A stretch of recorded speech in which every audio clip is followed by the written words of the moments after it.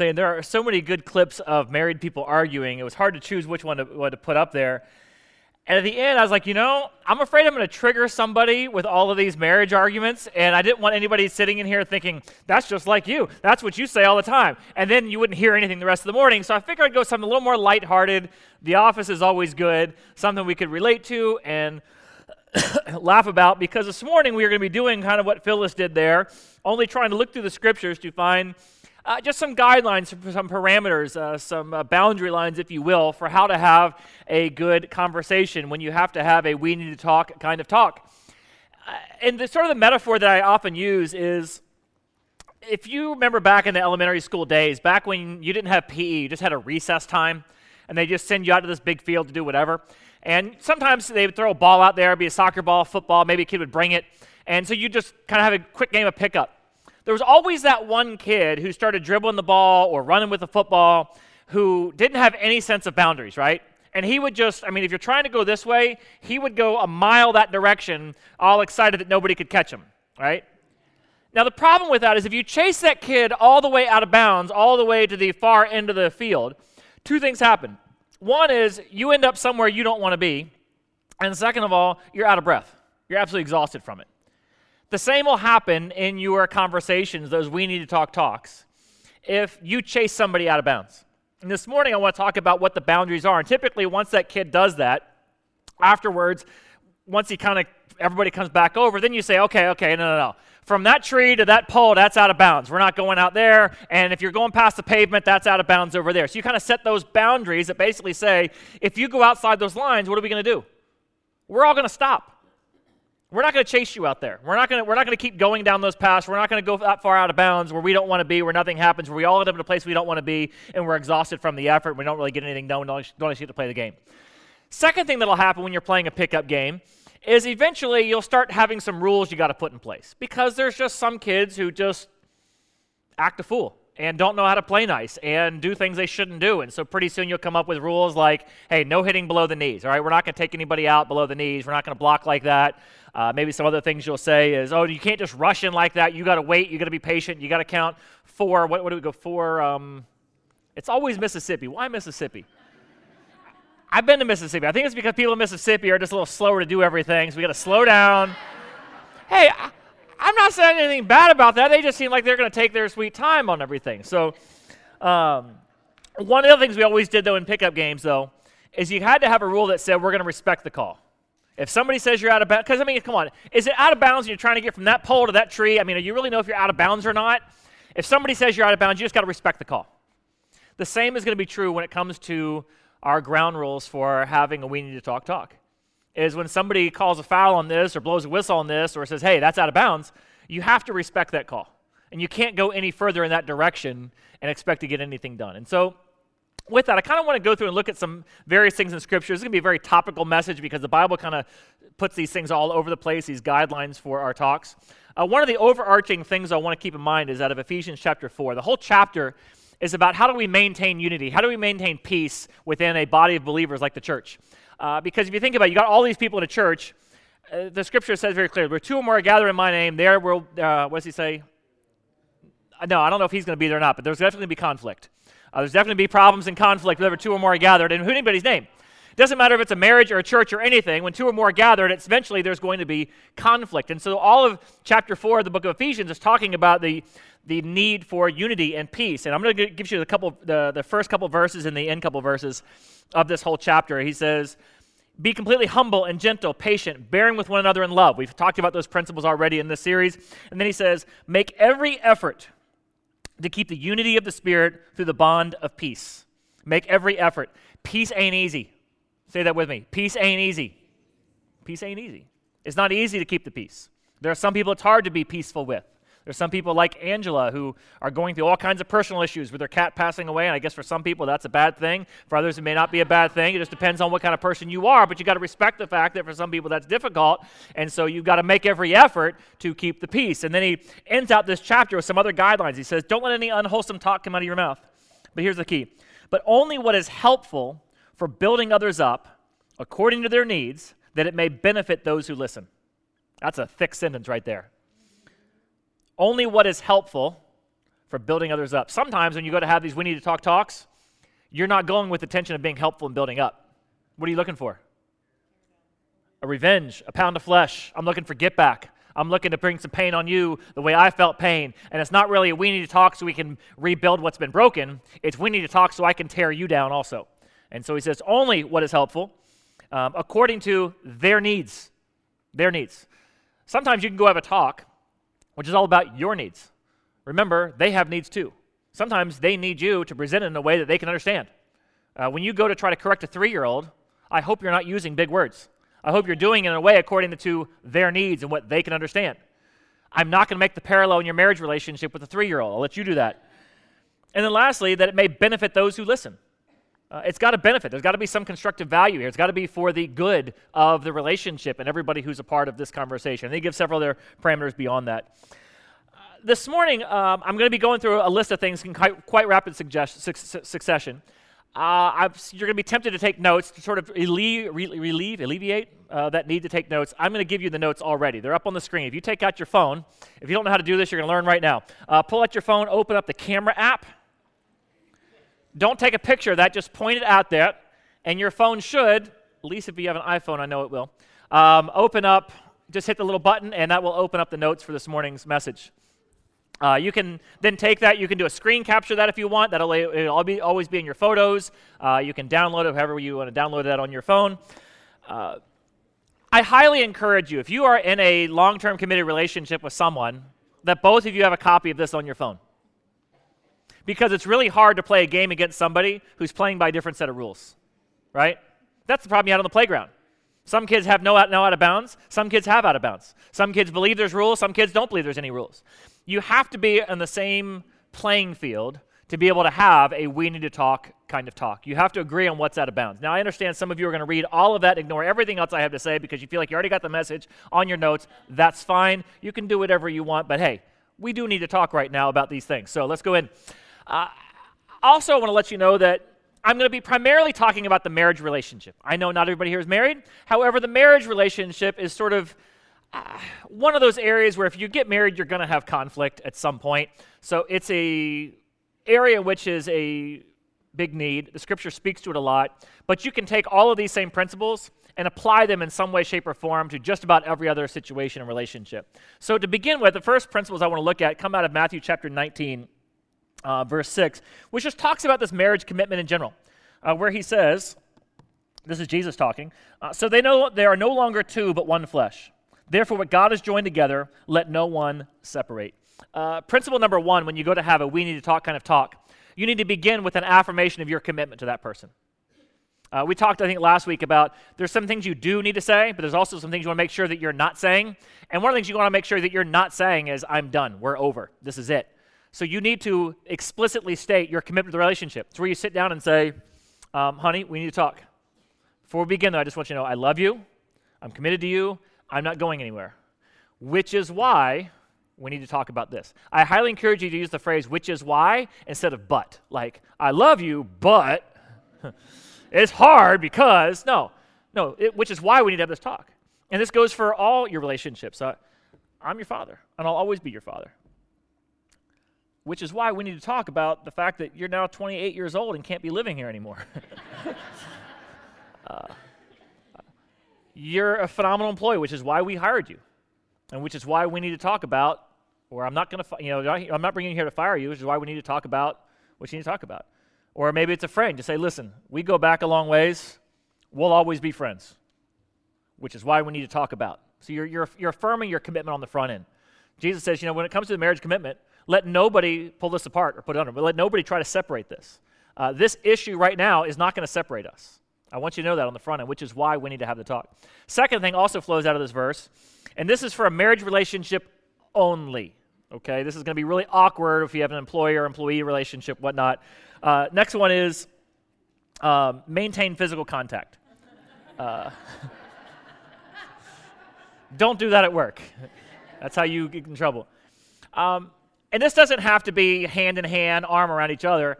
This could be the most minimal of contact possible. I mean, it could be your big toe on the side of their knee from as far away on the couch as you can get. Why? Because the two are one flesh. And you're going to not feel very one fleshy when you're having this conversation. You're going to feel very separate in this conversation. You're going to feel like it's me against you. But the nature of a commitment is this is a three-legged race. And if you go down, we go down. And we're in this to the finish line. And it's you and me. So we got to figure this out. And we're not going to feel very connected during this conversation. But we need some sort of subconscious, subtle reminder that we're connected. So he says, two are one flesh, and I'm not going anywhere. One of the things I would illustrate, though, going back to that commitment issue. Oops. All right. This illustration's not going well. When you're in a conflict, you have a conflict situation, some people call it, it's a pressured situation, right? There's a lot of pressure in your relationship, okay? So I'm squeezing this bottle and creating pressure, okay? If I squeeze this bottle really hard, where do you think the water is going to come out? Up the top, right? Which, by the way, is where I want it to come out, right? That's why the top is there. It's where you want the water to come out, right? What happens if somebody shoots a hole in the bottom of this bottle? Is the water ever going to come out the top if you shoot a hole in the bottom? Yeah. Well, what happens in a marriage or in any conflict is the pressure builds up. And the pressure builds up such that eventually you have to have that we need to talk. Now, if somebody shot a hole through the bottom by disrupting the commitment in the relationship, the water is never coming out the top. And here's the thing about the water coming out the top, what that is. Oftentimes your conflict is going to take a lot of creativity to come up with the right solution. Because there are some things that don't have an easy answer. I mean, if somebody's calling you names and you need to have a talk about the name calling, that's, hey, we don't call names. It's pretty easy. You don't need a lot of creativity. But if it's the kind of thing where I've got a commitment on Monday night and you've got a commitment on Monday night and we're both arguing about who's going to do what, that might take a little bit of creativity. And the more complex your relationship is, the more creativity it's going to take. And oftentimes it's going to take so much creativity that at some point you're going to think, why bother? This is impossible, right? When you get to that point of why bother, this is impossible, and you start thinking to yourself, I'm done with this, you're poking a hole in the bottom. Further, if you're threatening to poke a hole in the bottom, that's equivalent to what we call gunship diplomacy. And being that many of you all are in the Navy and have ridden those gunships, gunship diplomacy is basically where we would take a very large gunship, manned by several of you fine people, park it right off the coast of some country that we're having a problem with and say, we'd like to talk to you about your stance on this issue. It's a way to basically say, if you don't, or else, right? And in marriage, it looks like either you're taking the kids Monday night or I'm out of this relationship. Now, what have you done there? You've gone nuclear on the situation. You don't get anything accomplished. That's not a creative solution, and that's not a sustainable relationship. And so you have to have the commitment on the front end so that when the pressure increases, it comes out where you want it to come out. Sometimes it'll ooze out, and sometimes it'll, no. But you want the pressure to come out the right way. So maintain physical contact, affirm the commitment. And then third, choose to forgive ahead of time. Choose to forgive ahead of time. That passage out of Ephesians chapter 4 ends with the statement in verse 32, forgive one another just as in Christ God's forgiven you. Forgive one another just as in Christ God's forgiven you. We read over in 1 Peter chapter 1, verse 18, 19, 20, that God decided before he ever created you that he was going to send his son, Jesus Christ, down on the cross for your sins. Before he ever made the world, before he ever put people on the world, before he ever made you to put you in the world, he already decided ahead of time that any and every sin you'd ever commit, he would die on the cross for by sending his son, Jesus Christ, one day to be the sinless perfection to gain God's approval on your behalf. He decided ahead of time. Now, does God confront us in our sin? Yeah. But he's already decided before he's even confronted you, he's going to forgive it. Which means if you're going to go call somebody out for something, you've got to already have decided in your heart, I'm committed, I'm not going anywhere, we're one flesh, I forgive them, we need to talk about it. Now, a couple things about that. First of all, there's a principle here at work. There are no enduring relationships without forgiveness. There are no enduring relationships without forgiveness. We're all sinful. We're all going to do things to hurt each other. You cannot have a forever kind of commitment without needing forgiveness along the way. So part of what I tell married couples, or when I do pre-marriage counseling, is go ahead and put in your wedding vows that you're going to commit to forgive each other for the rest of your life. for whatever they do. And if you're not, let's just have the exception clause now. Right? With this ring I thee wed, I take you to have and to hold from this day forward, for better, for worse, except for, and list out all the things that you're not going to forgive. Just go ahead and tell them on the front end. Give your exception clause. Because if you don't have the exception clause, then what you're really saying is, I'm in this to the end. I'm going to forgive it. You've already committed that on this relationship, so make good on that. Second thing, though, I'll say about this is, what you see in Scripture is, we are not given the forgiveness until we're in a place to want to receive it. That's something we often forget. Sometimes people will be so quick that I'm going to forgive them, and you go tell them, I forgive you, before they've even said they've done anything wrong. Part of the confrontation that God gives with us, he says, listen, you're acting a fool. Do you recognize this? And it says, if we confess our sins, he is faithful and just to forgive us. Now, does that mean Jesus is going to die on the cross till we confess? No. He's already paid for it. It's already paid in full. It's like a gift. It's like a present he's already wrapped up. God's grace and his forgiveness are like a present he's already wrapped up, and he wants to give it to us. But we have to want to receive it. And if the person doesn't want your forgiveness because they won't confess their wrongdoing, you can't give it. You've prepared for it. You've paid for it. But you can't communicate it and give it to them until they've asked for it. Is that clear? There's a whole other message on forgiveness. I don't think we're going to cover it in this series. I covered it many years ago. I may be coerced into doing another one, but moving on. Let's see. Yeah. Number 4, listen, listen, listen. And listen again. It's a proverb that says, the first to present their case seems right until it's cross-examined. Now, you've already presented your case in your mind. You went ahead, and since there was nobody else to sit up there on the judge's podium, you went ahead and sat up there yourself and pronounced a sentence. You had a jury of your peers, not theirs, sometimes weigh in on these things when they shouldn't have. Don't you think that was wrong of him? Don't you think that was wrong of him? Don't you think that was wrong of him? Well, we all agree. So you go and you present. Your jury that you created of your peers has already agreed that they're guilty on it. You got to offer time for cross-examination. You got to ask before you accuse. You got to ask before you accuse. And then you got to listen to the answer. You can't interrupt. You got to listen to the answer. It's so quick to want to interrupt when they're trying to give their answer because you already know all the facts. You only know the details. The problem is you don't know what you don't know. And you won't know that until you listen.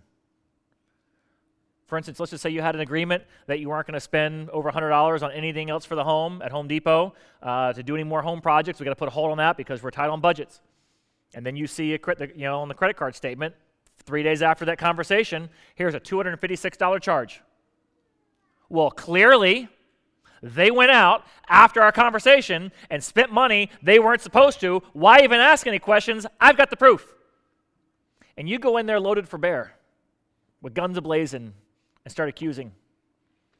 If you just ask the question, said, hey, I saw the credit card statement. There's a $256 charge from Home Depot. Do you know what that was for? What if they came back and they said, oh, that was something for work. I'm getting reimbursed for that. Or that was the last charge I made before we had this conversation, which I think is why we were having that conversation. It just took Home Depot 3 days for it to show up on the bill. See, that's a very different conversation now, isn't it? You got to ask the questions first. I noticed that there were some tire tracks going through the garden right over my flowers. Now, do you know their motive for why they ran over it? See, this other thing is, don't assume you know the motives.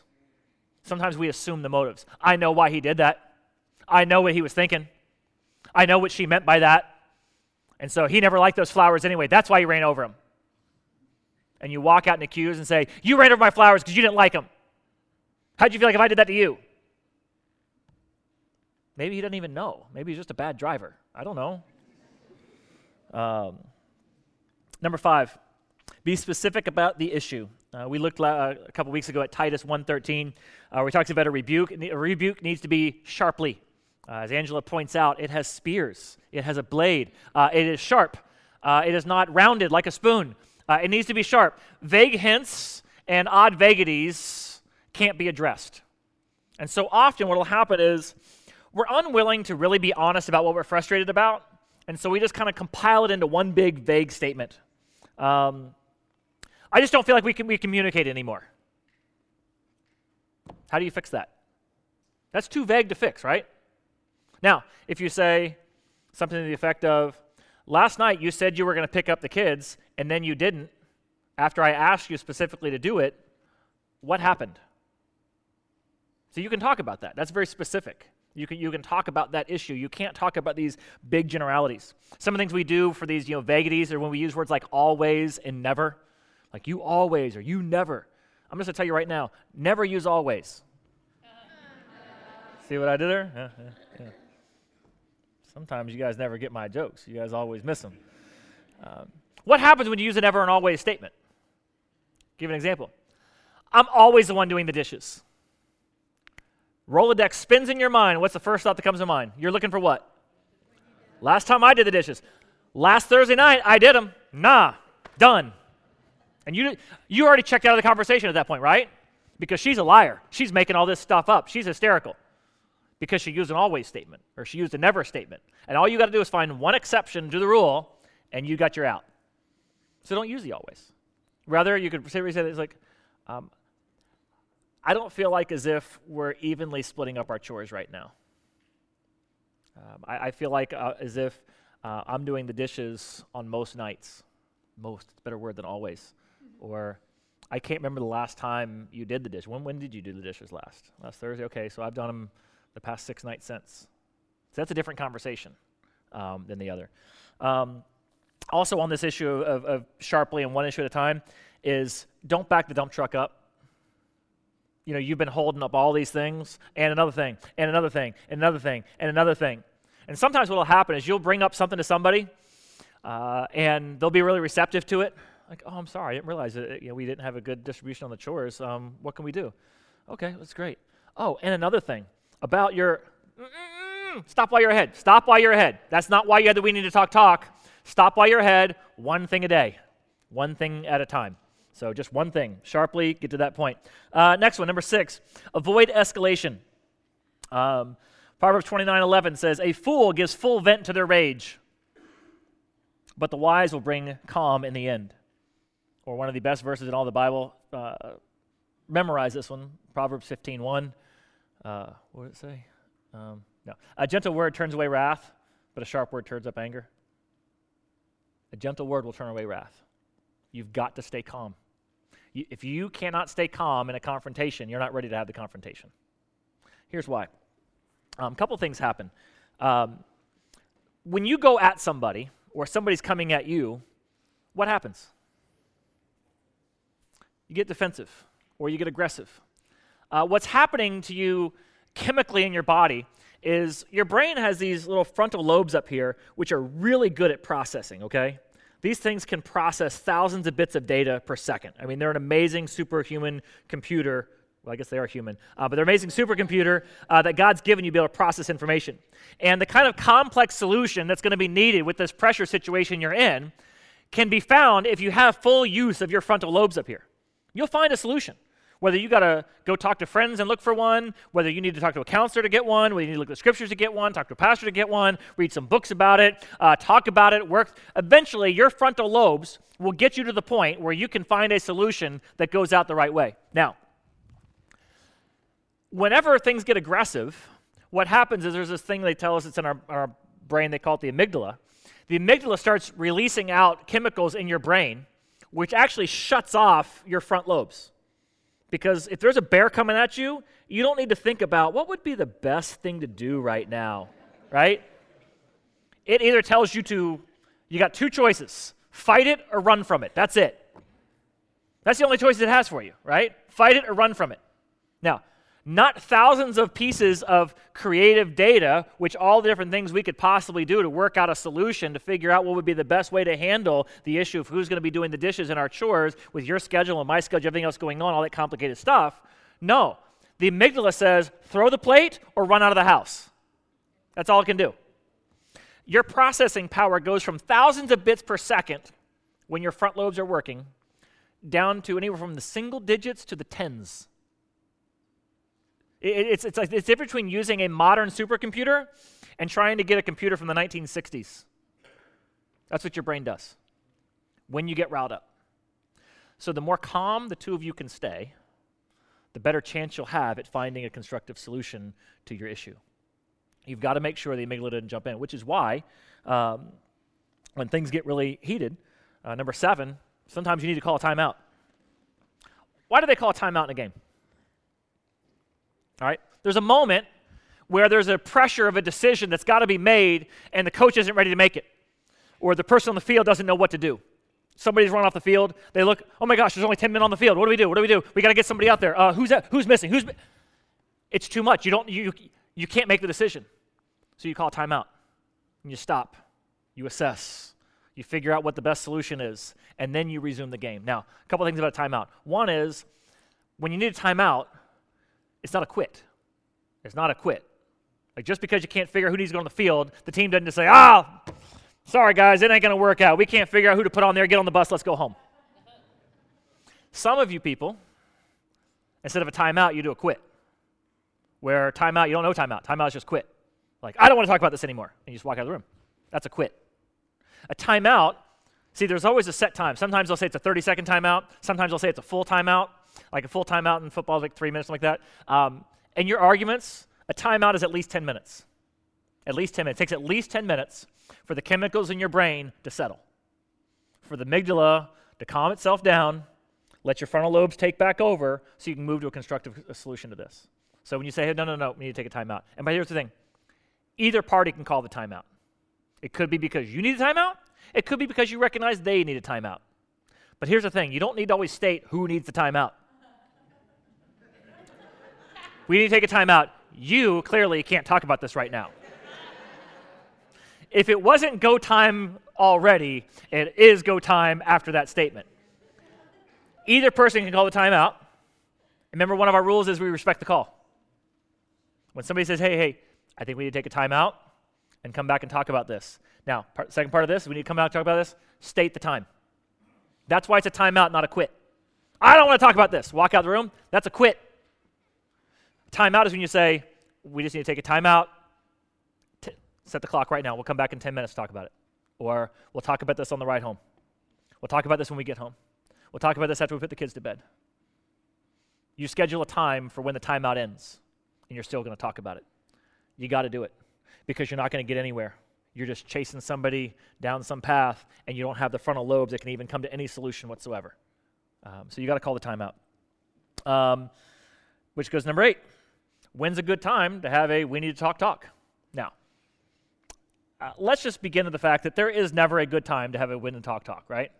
It just isn't. There's never a time where you're like, I just realized tomorrow at 10 o'clock I'm going to have 2 hours free.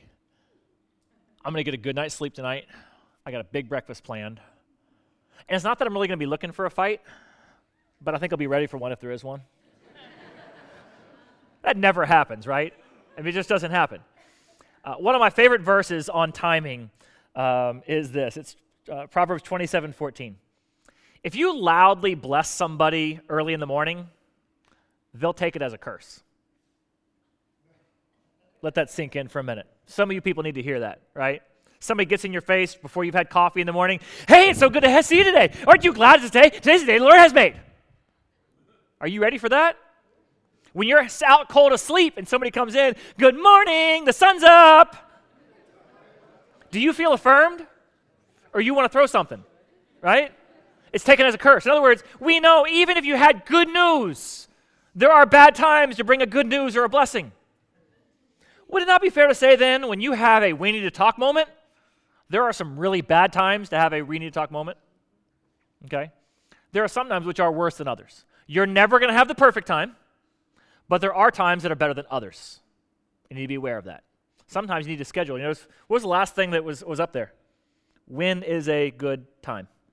When you do in person, when is a good time? For some of you, late at night when you don't have your full frontal lobes engaged is not a good time. I can tell you right now, never while you're drinking.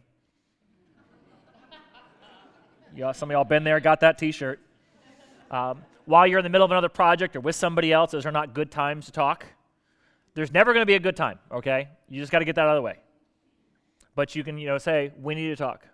Sometime between now and Friday, we need to talk. Or sometimes it's a closure parameter. No, we need to talk before tonight because they're leaving in the morning. We need to have this talk. And the part of that pressure, see, that's this pressure moment. Your first conflict is the conflict about when to have the talk. Well, we have to do it before they leave tomorrow morning. That's the pressure. Your frontal lobes can engage and go, well, okay, then we'll have to do it, and you find that way to resolve it, right? All right, moving on. Number 9, no personal fouls. Proverbs 11:17 says, "Those who are kind benefit themselves, but the cruel will bring ruin on themselves." Personal fouls. You think about personal fouls, soccer, basketball, football, there's personal fouls. There are things that are so out of bounds. There are things that are so malicious. You can get thrown out of the game for them. You have to stop everything. You don't go any further. You slide tackle somebody from behind, don't even go for the ball in soccer, we stop everything. They just blow the whistle, stop it. You go and take a cheap shot on somebody in football, we stop and we talk about it. Same thing in basketball, flagrant fouls, we stop and we talk about it. This happens sometimes in your arguments. For instance, no hitting below the belt. Every one of us has some sensitive area, right? Right? Like bringing up your past. Oh, well, if you want to talk about doing the dishes and why it's a problem, if I'm not doing the dishes, well, let's talk about the fact that you don't know how to stay faithful and you've been talking to the other guy at work. Let's just talk about the fact that you've cheated on me 6 times. That doesn't solve anything. I thought that was something y'all talked about and you forgave the person about and you were going to continue in your relationship. That's below the belt. Oh, well, I guess we're just going to live like your alcoholic mother then, aren't we? I apologize if I'm hitting actually one of your triggers and below the belt for you. But you can see how that's below the belt. That's a personal foul. That has nothing to do with the current conversation, right? And when that happens, you go, no. Well, stop. We're not going there. That you need to apologize for a personal foul before you can even continue. Because that in itself is another offense. That offense needs to be dealt with before we can talk about whatever the offense is that we're talking about. I may be 100% in the wrong, but if you're going to start bringing up my past or some personal foul, what are you doing to my amygdala at that point? It's starting to secrete, and if we don't stop that, we're going to have to take a time out because we can't get anywhere with this. Some other things. Personal foul. Intimidation. Now, a lot of people struggle with this, and I want to explain something to you guys. Don't give me your exceptions. Just follow along because this happens to every guy. I don't care how big you are. You ever been like at a club or sports bar or something like that, and maybe you're walking or maybe you're in a crowd, and some dude who's like 6'6", 325 bumps into you, and it wasn't right, it was wrong, and you kind of turn around and you kind of think to yourself, I'm not going to bother saying anything. I mean, the chances of you guys throwing down fists in the middle of Buffalo Wild Wings is pretty low, right? I mean, civilized adult men don't typically do those kind of things, right? But at the same time, if it did come to that, I don't want that. I don't want any piece of that, right? I know how that's probably going to turn out. So I don't want a physical confrontation. And so even though I should say, excuse me, sir, I believe that was quite rude the way you just bumped into me there. Could you please apologize? You don't say anything because you're a little intimidated. I know this isn't true of all of you couples out there, but most of you men could take your woman if it came to a throwdown fist fight. Not that any of you would, not that you've ever threatened to. In the same way that that guy at Buffalo Wild Wings who ran into you was not threatening you with a fist fight. But in the back of your mind, you know how it would turn out if it did. There's that subtle bit of intimidation physically that's there. Never forget that. Never forget that. That's what she lives with every day, simply by the fact that you're stronger than her or bigger than she is. So keep that in mind and do whatever it takes to not be physically intimidating in those moments, or ask. She can say, hey, I feel physically intimidated. Well, why? Why do you feel intimidated? Because you're a 325-pound, 6'6" dude in her face. Metaphorically, at least. You just say, I'm sorry, I don't mean to intimidate you. I'm sorry. What can we do to make you feel more comfortable? Answer the question. What can I do to make you feel more comfortable? Women often do it socially, though. Not always, but sometimes. That's one of their big areas that they'll do it. Decide to have the conversation over at your parents' house. Oh, you don't want me to raise my voice? Well, if you want me to raise my voice, then why don't you help me with it? And they use social intimidation. Guys will do it too. But if you don't have physical intimidation, you got to go some other card, right? That's a foul. Hey, this is not the place to talk about this. We're not talking about this here. That's not fair. It's not fair to have this conversation here. Lastly, hug it out. Hug it out. When you finish a conversation, You end where the conversation began, with a statement of our commitment and of our love. You review what it is that we've resolved. Maybe the only thing that was resolved was to talk about it again next week.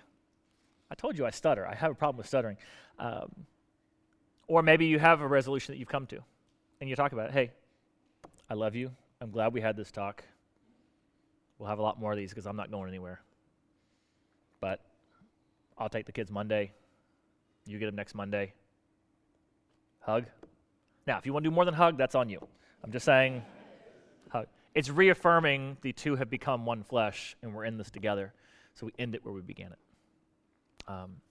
Now, I hope this works out better for you than it did for Phyllis, trying these things out with Angela there in the opening bumper clip. But if both of you are on the same page and are using by the same rules, your conversations will go much better.